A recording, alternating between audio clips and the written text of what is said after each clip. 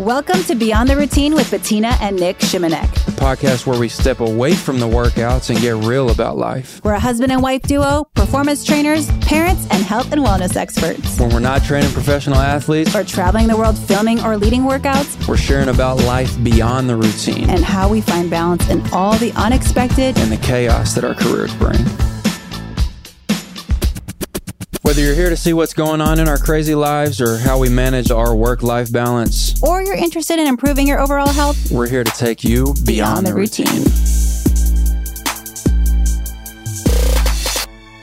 Okay, welcome back to Beyond the Routine with Bettina and Nick Shimanek. Yo. We are here today with a little follow-up from our last episode where we talked about set life. Today, we're going to dive in a little bit deeper into touring life. Tour life. Yeah. On the road. Yeah, Nick went on tour with MGK, a.k.a. Machine Gun Kelly, a.k.a. Colson. Yeah, Colson Baker. He's your friend. Yeah. It's my brother. Yeah, he always talks about Colson. I'm like, oh yeah, MGK, yeah. That's right. But yeah, we're going to chat through a few different things, what life is like on the road. We obviously had two different experiences. I was in the band. You were working on the tour. Yep. Unfortunately, you were on the Eras tour. I mean, if that would be really nice, you probably would have got a really nice bonus. Yeah. That would have been nice. That's Taylor Swift thing. Yeah. If you don't, I'm like, T-Swift joke fucking right over my head. If you don't know, she's popular. She's kind of a big deal. Yeah. But she bonused all her truck drivers like $100,000, right? I think it was $100,000. Was it 100? I think it was $100,000. I thought it was more than that, but if it was, either way, that's an extra. It's a bonus. Yeah. It's pretty nice. Yeah. And there was like 50 of them. Yeah. Because they got so the set, how many people work in the crew, whenever I went up, Colson's pretty big. MGK's he's a big name. And I think there was 2 or 3 buses and then a few trucks. Right. And she has 100 fucking trucks. I know, it's wild. Just to carry all the shit from the set. And exactly. Yeah, I can't imagine the setting up and breaking down after each show that goes into that. Right. Oof. Well, between that, we're going to talk about what the life is like on the road, how to access food and fitness, and what that's like for two different. Obviously, mine's not as interesting. Being on, we played at bars and stuff, but we played small town, college towns, so we got the good old 24-hour fitness. And then we'll talk a little bit more about some tips that that we did to stay healthy. That wasn't the healthiest time of my life, but what we did at the time. And then I think that's it. So just diving into it. Yeah. So which tour did you actually go on with him? The one that I went on first was his Hotel Diablo tour. His it was, I think he's dropped 2 or 3 albums since then. Take Us to My Downfall and Mainstream Sellout. But anyways, it was a couple albums ago. And he was headlining that tour. Yeah, he was headlining that tour. I went on, it's kind of wild how I got started with him, actually. How fast it happened. You just messaged him on Instagram, right? Yeah. I shot him a message on Instagram. Slid into his DMs like, hey, what's up, bro? I train like professional athletes, and I've never trained a rock star or musician, but I'm sure I could figure it out, is basically what I said. And he responded with, can you be at the house on Monday? Isn't that wild? And I was I'm convinced, sure. I'm convinced that he wanted you to train him because you kind of look like him. No. A lot of people, everyone always says that you look like him. Yeah. Well, that was a little side note on that. I was at Saquon's house a couple weeks ago. Yeah. And obviously on my social media, there's been pictures of me and Colson, not for a long time, but I've posted some in the past. And Saquon's little brother and his friend were just in the kitchen hanging out, and I was making breakfast and this and that. And then I said something about my brother dropped a new song or something, just joking around. And he was like, yeah, how's your brother doing? Saquon's little brother and his friend actually legitimately thought that the MGK was my brother. And I'm like, no, I just meant my bro, my homie, and he was like, bro, I thought I thought he was legit, like your brother. Yeah. And I was like, people always think, because there's that one picture where you're walking on the ledge or he's walking on the ledge and you're walking right next to him. and we look the same. Yeah. You y'all look the same. And then Luna. Well, there was a bunch of times where we were at the venue and people that work the venue, security or whatever, would like walk past me. Hey, you ready for a killer show tonight? And I'm like, fuck yeah, bro. What the fuck? I would just go with it. Ready to rock this fucking, light this stage on fire. Luna's swim teacher, when you didn't come to class one day, he was like, hey, I know this sounds really random, but your husband looks like MGK. You're like, oh God, here we go. Yeah. I had to tell him though that you trained him. Oh, so. Well. Yeah. Because that's the spin. Like a bunch of people say, wow, you look just like him. And don't even know. It's wild that I actually worked with him. Yeah. Yeah. So whenever I first reached out to him, I just, like I said, I shot him a DM on Instagram. Hey, like, would you want to work? And he said, like, let's do it. Can you start on Monday? Like, come to the house and on Monday and we'll get to it. So the very first day, like, I feel like I've been around some pretty high profile people. I don't really get starstruck. But I had been listening to this motherfucker since I was in 9th grade. Like I had literally been listening to his music. I didn't even know who he was. Yeah, no, but me and my brother started listening to him whenever I was in 9th grade. Yeah. My brother has a XX tattooed on him, like behind his ear for EST for like Colson's. Oh, I don't even know what that is. Yeah, so that? They have like their little logo is like 2 X's, and my brother has it tattooed behind his ear. Oh, I didn't. But whenever he got the tattoo, I was 15. Yeah. But we just liked him so much that he got it, and I couldn't even get the tattoo. So we had been listening to him for legit like 9 or 10 years prior to this. Yeah. Prior to this happening. So going back to what I said, like been around like the best athletes on the planet and this celebrity, that celebrity.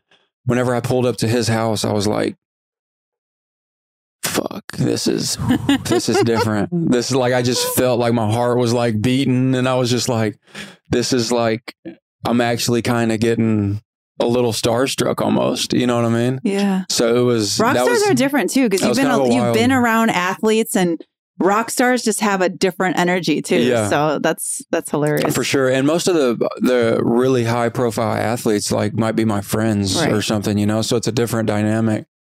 But yeah, I just remember sitting in my car, like texting him, yo, I'm here. Like, what do I do now? You know, like, fuck, hopefully this guy comes out, like whatever. And we ended up going inside and training for like 30 minutes, 45 minutes. It wasn't anything crazy. And this was prior to Hotel Diablo releasing. Mm-hmm. I think it was going to release in like a week or something. And him and Rook, his drummer, took me into the studio and we listened to every song 2 or 3 times over, like on the entire album that he was about to drop. We stayed in the studio for 5 hours. Nice. Just hung out, bullshitted. It was, and I just remember thinking like, oh fuck, this is different. This is wild. But then because we had that, you built that as rapport. Our very first, that was literally our very first time that I met him. We trained for 30 minutes and then I hung out for 4 hours. Mm-hmm. So then the next day that I showed up, I was like, this is just like a fucking another guy. This is a normal guy. You know what I mean? So that kind of in awe moment that I had whenever I first pulled up, by the second day it was gone because I was like, this fucking guy is just like me. Yeah. He's just chilling, wants to hang out with his friends. Like he just happens to be a rock star. Yeah. You know what I mean? Yeah. So I love that. Fun. Yeah. So what was the general lifestyle when you guys were on the road? Because what was his tour like? You know, obviously we touched on Taylor Swift having so many buses. What do you think that was in comparison to that? I mean, I know he's not T Swift, but he's pretty high big, up there. Yeah. Well, I think the first tour that I went on for probably 2 or 3 months, maybe 4 months with him, like off and on. So I would go out for a couple of weeks, come back to LA for a week, go back out for a few days. So I wasn't just living on the tour bus for 3 or 4 straight months. But what was the longest stretch that you did? Probably like a month and a half. Oh, okay. Yeah. But it wasn't like I'm on tour and I'm not getting back to Los Angeles until this tour is over. I had the freedom to kind of pop in and out. But as far as like it was his tour. And again, he's big, but he's at the time, now it's different. Now he's even bigger than he was. Yeah.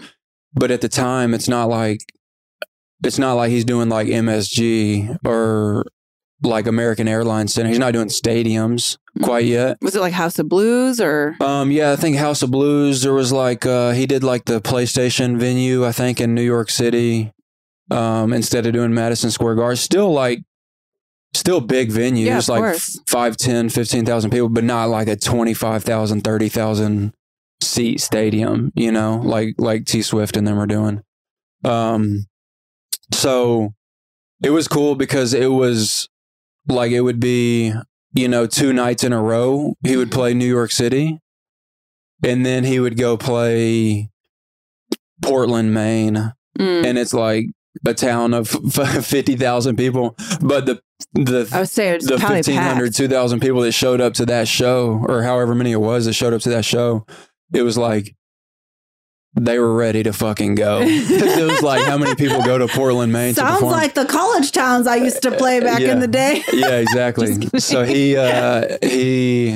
certainly had like, one, he has obviously a very specific audience to start. Yeah. So then, especially in those small markets, it's like, Right. he's coming to town and people really gear up for it and get ready to go. Yeah, I honestly had no idea who he was until I met him at V-True whenever we were training there, and you were I don't know if you were training him or he was getting work done, and I was like, that guy looks like he's probably a big deal, but we're in LA, so I don't even know. Yeah, who knows? And then I think later on you were like, yeah, it's MGK, and I was like, huh, who's that? Yeah.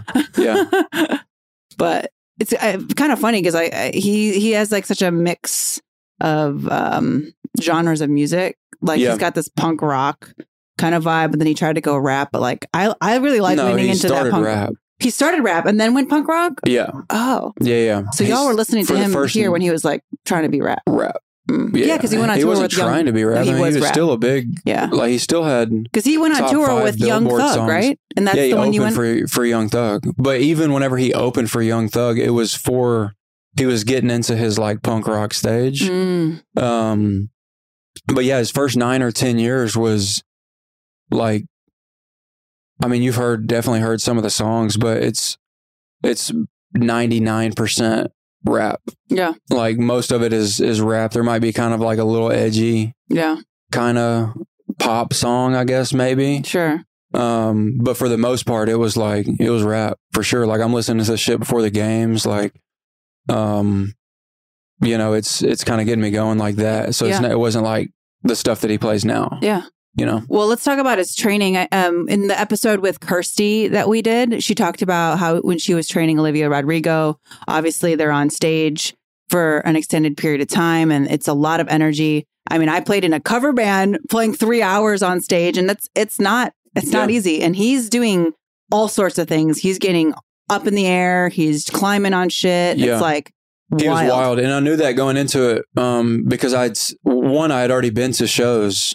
Like you had seen him. Like one spring break, I went down to South Padre Island down in South Texas, and me and my brother went and watched him play. Nice. And I was a freshman in college at the time. Oh, I bet that was so cool watching him. It was really cool. We literally just drove down there for that and then drove back the next day. It was like a 7 or 8 hour one-way trip, but we just wanted to watch him.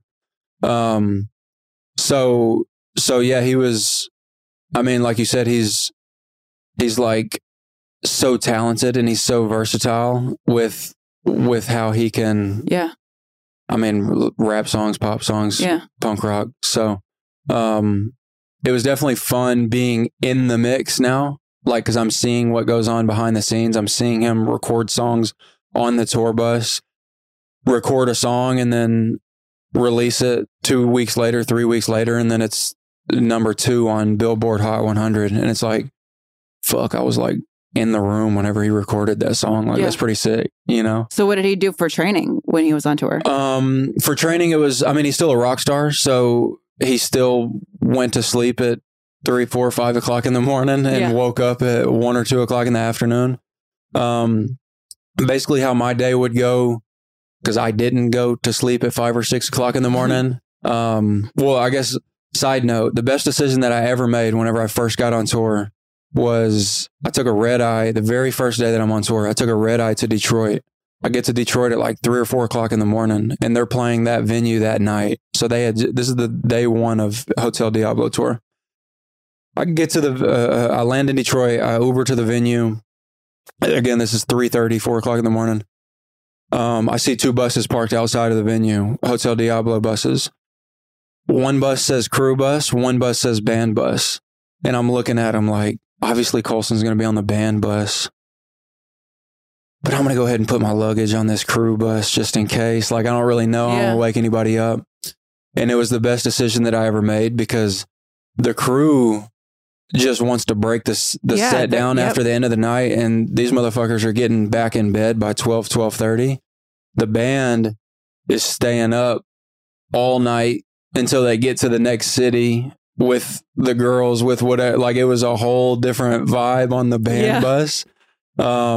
So if I would have done that, it would have been like I would have been staying up till 6 or 7. Just because you had no choice. Just because I had no choice, because it was blaring music and it was, you know, this and that. So I went on the crew bus. So it was basically me and like 5 or 6 40, 50-year-old dudes. And it was like, they're trying to get the fuck to sleep. And I'm like, hell yeah, I'm with you. So anyways, how my schedule would work, since I went to bed at a normal hour, say we would drive from, you know, somewhere in one of the Carolinas up to Pittsburgh. And then we get to Pittsburgh. I would wake up at 8, 9 o'clock in the morning in Pittsburgh, go explore the city, knowing that once like 1 or 2 o'clock comes around, I need to be back at the venue in case he wakes up. And I want to be ready to go as soon as he wakes up. So basically I would just, he wakes up at 2. Obviously we don't train as soon as he gets up. He comes in the dressing room, kind of like gets a feel for the venue, walks around a little bit, wakes up. And then we would train at maybe 3 or 4, like an hour, a couple hours after he's been awake. And then we would stretch right before he went on stage, and then we would stretch as soon as he got off stage. So there was like a 30 to 45 minute training window midday. And then there was like a 15, 20 minute stretch period right before the show, so he could feel good climbing on this fucking, you know, up this balcony and jumping off of this. And then it's a very demanding, very taxing show because of the way that he performs. So then for like the first 15 or 20 minutes post show, before anybody else came in the dressing room, we would like stretch out and kind of recover and relieve some of that tension and pressure that he just built up during the set. So you're doing a lot of stretching with him before and after. Were your training sessions really focused on like conditioning, strength? I mean, you know, obviously he's doing his conditioning on the set, but so there's not really a ton of point for me to do like, hey, let's go jump on a treadmill and just go. Like, we're not really doing that. It was and what did you have equipment on set? Or on site? Just stuff that I'd brought. Okay. Like I think we had a small kettlebell. We had like some bands, basic stuff. Like, you know, if you're going to do an at-home workout and you don't have a ton of equipment, I just assumed that we would never have equipment. Yeah. You know, unless it was the bands and stuff that I brought. Yeah. I assumed that I would have to just figure it out.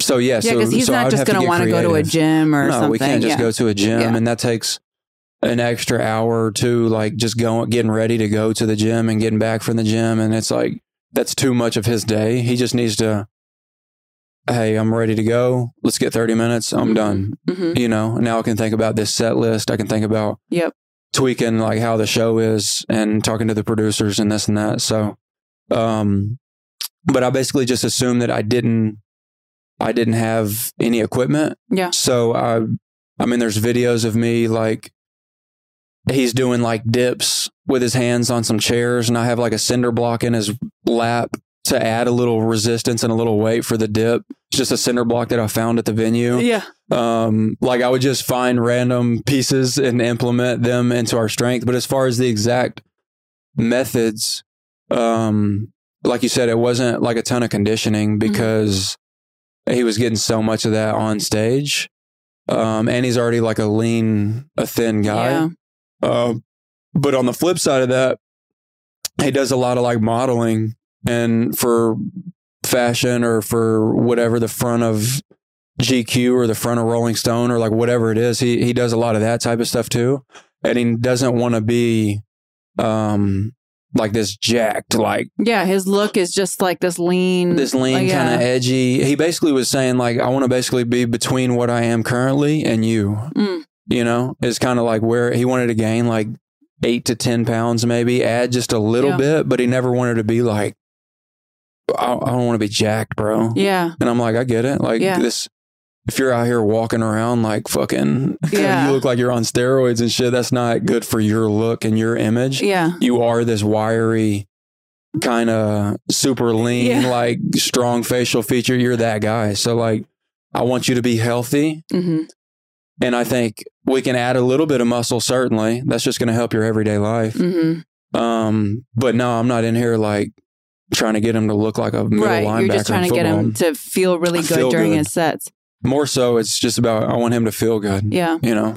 When I was traveling in my van, we were obviously just in a little minivan going from one place to the other, but then we would have these late night gas station stops. So of course we were eating gummy bears, all the sweets. It was probably a McDonald's ice cream cone because it was 3 a.m. and why not? Yeah.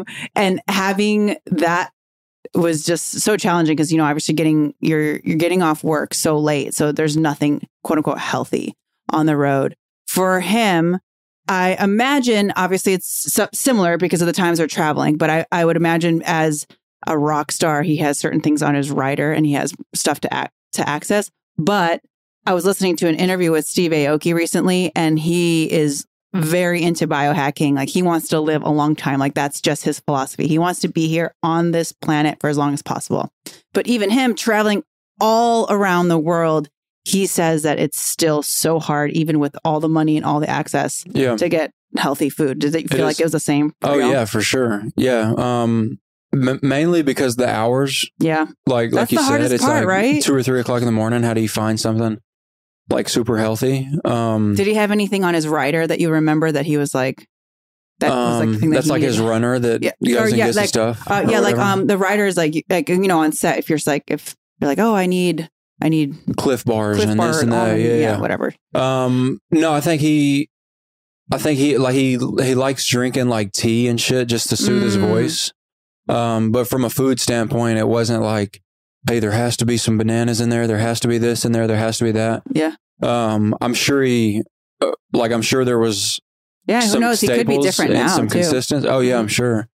I'm sure there's some consistency in that, but the difficult part was what's open at this hour, or what's open at this hour in Portland, Maine. Like I said earlier, like what's in New York City. It's not as bad because like we would walk around in Harlem at 4 o'clock in the morning and we would get the fucking best empanadas that you've ever had in your life. Oh, that sounds so good. I remember you writing home about these empanadas.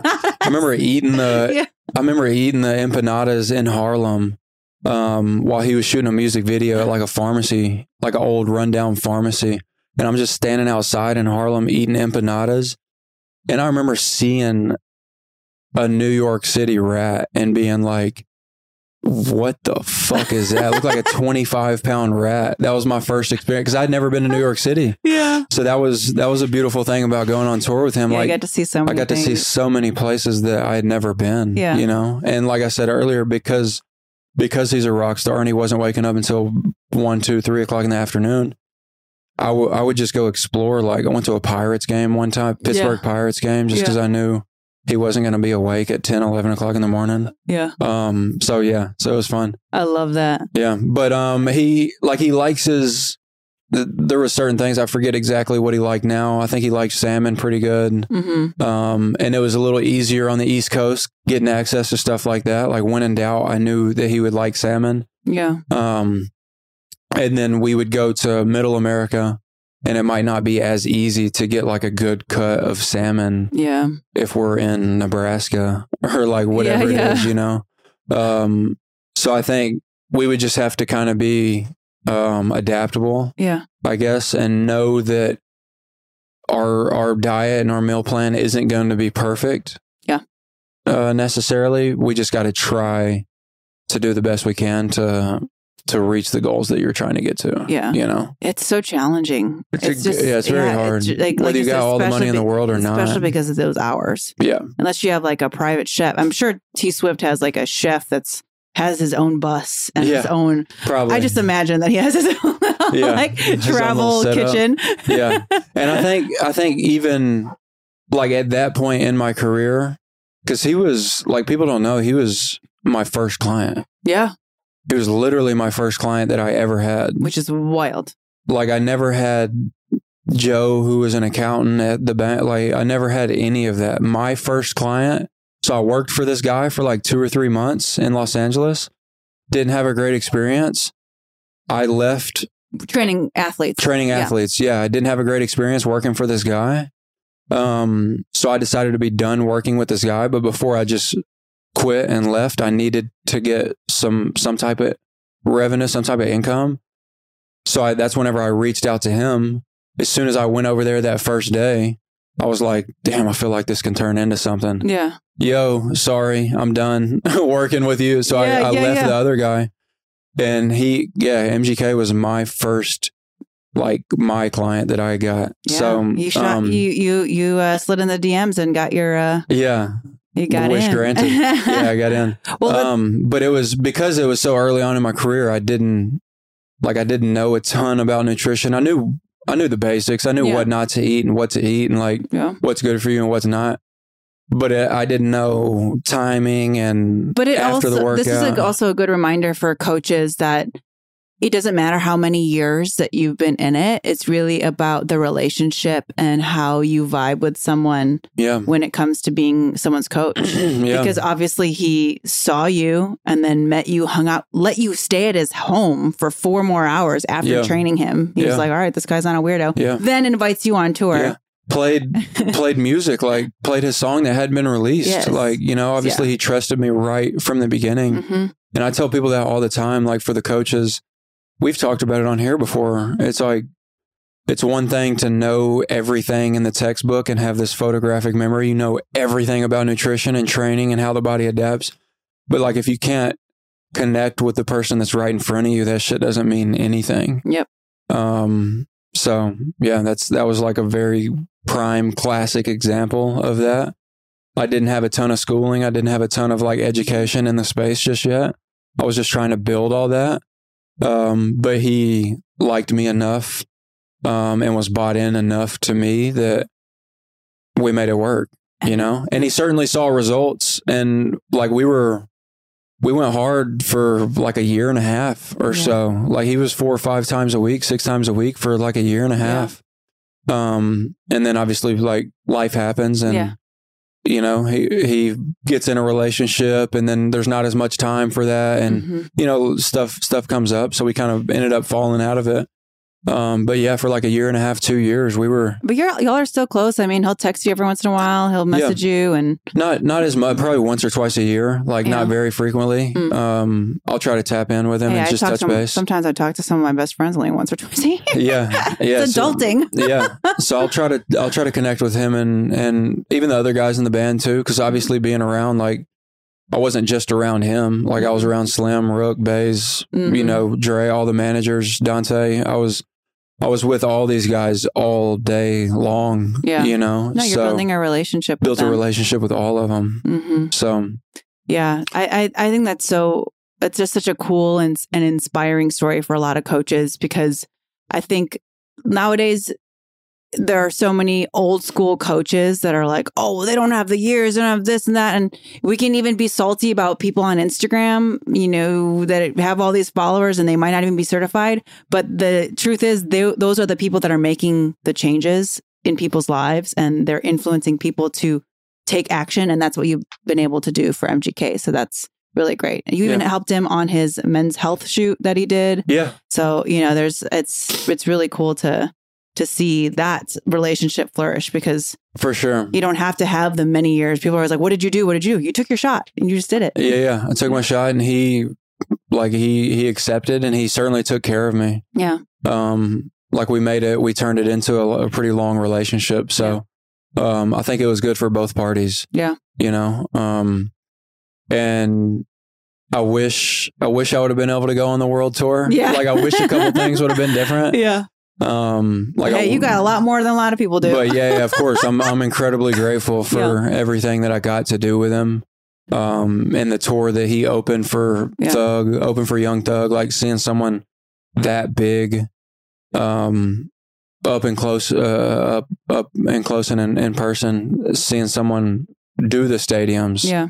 And it was certainly a cool experience. Well, let's wrap it up with any funny stories that you can remember on any funny stories? Funny stories, silly stories, interesting stories. Interesting stories. I think just, I mean, you know, like the entire time that I was with him, I learned a lot. This isn't necessarily funny, but maybe interesting if you're a coach listening to this. I learned a lot about how to talk to certain individuals and certain like clientele, because I can't talk to him the same way that I talk to my athletes. Mm-hmm. You know, because my athletes know this performance thing, this weightlifting, running, taking care of your body, eating the right food. This is mandatory because this is my job. My body depends on my job. Yeah. My job rather depends on my body. Like I have to be. But for Colson, musicians, they write music. I write music. Like what the fuck do I got to be healthy for? Mm-hmm. You know what I mean? So it was harder for me to pull that out of him. Yeah. You know, because it's like I'm telling you, bro. Like we need to work out today, but he hasn't worked out consistent. Like whenever I got introduced, that was the first time that he had really ever trained, mm-hmm. like ever. So it was like, and that's not surprising because that's so typical with musicians. Yeah, 100%. Mm-hmm. It's not surprising. So then for me, it was like, okay, this guy's literally, as far as his training experience goes, he's an infant. Like mm-hmm. he has zero experience. So I need to be able to communicate what we're trying to accomplish in a way that gets him to buy in to training and to, you know, it really matters what you put in your body. And again, I'm not an idiot. Like mm-hmm. I know he's a rock star. I know he's going to drink and he's going to smoke weed and he's going to do this.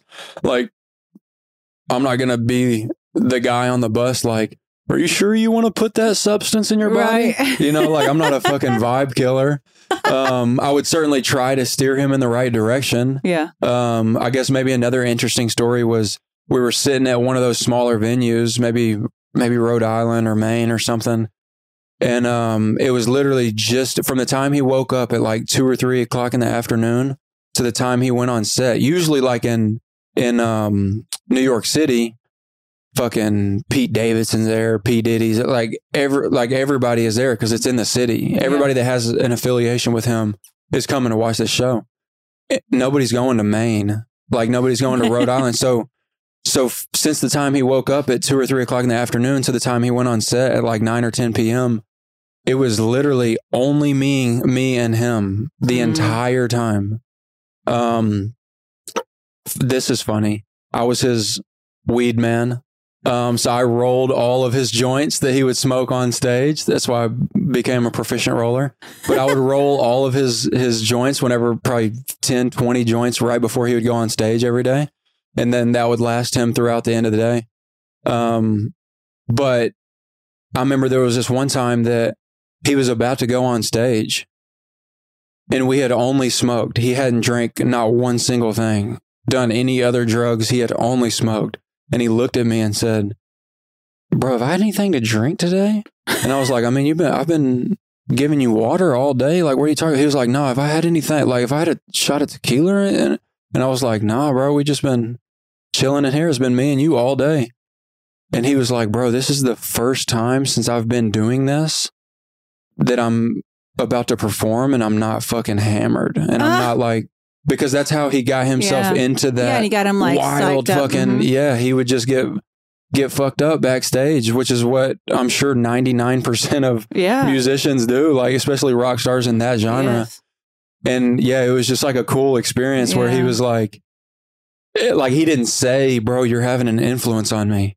Yeah. But that's the way that I perceived it because he was like, bro, I haven't had a drink. Like all I've done is smoked and I'm about to go on stage. And I'm like, yeah, bro, we're moving in the right direction. Yeah. You know, like this is awesome. Like you're starting to take this serious and whether that lasted or whether that didn't last is neither here nor there because I'm pretty sure the next show he was back to his old ways, but just having that one instance where he was like, okay, this Nick's here with me for a reason. Yeah. Like this is actually making sense. This is actually working. So it was cool for him to kind of see that and experience a different, piece of his performance or whatever that he may have never experienced prior to that. I love it. Yeah. Cool. Well, that sounded like a way better experience than I ever had on tour. Yeah. A lot of fun, way bigger venues, way bigger name. Yeah. Has anyone heard of Your Villain, My Hero? I played bass for them once. Just kidding. Actually, if you don't know, I used to play in a band and it was a cover band that I used to play in. Yeah. Give yourself some credit though. You were actually in the band. I was in the band. It was fun. It was definitely a different perspective for you. Yeah. And it was also before I became a trainer. So it was definitely a way different experience. But no, it's really cool to hear what the real like touring life is like because we had just like the like you're in a van. You're in a van and you're just on a bus. You're packing your own stuff. Yeah. Yeah. Yeah. So, and I would obviously like we're going around place to place. I'm seeing different venues and it was just an incredible experience for me, hopefully for him. You know, if he ever listens to this podcast, hopefully he feels like he got something out of it as well. But it was certainly like that first year of my training career. Yeah. That was like I couldn't ask for much more. Yeah. It was awesome. Well, love it. If you or anyone you know is an MGK fan, make sure you rate, review, and subscribe. Make sure you share this episode with your MGK fans or anyone that's curious about touring. Maybe you're a trainer that's about to go on tour. Yep. Love to hear what y'all think. And if you have anything that you want to ask us, make sure you message us at contact@beyondtheroutinepodcast.com. Peace, y'all. Peace. Just real quick, we'd like to remind you that while we are fitness and wellness professionals, we are not doctors or prescribing any medical advice. We do advise that before you change any of your habits or routines, you always should check with your healthcare provider.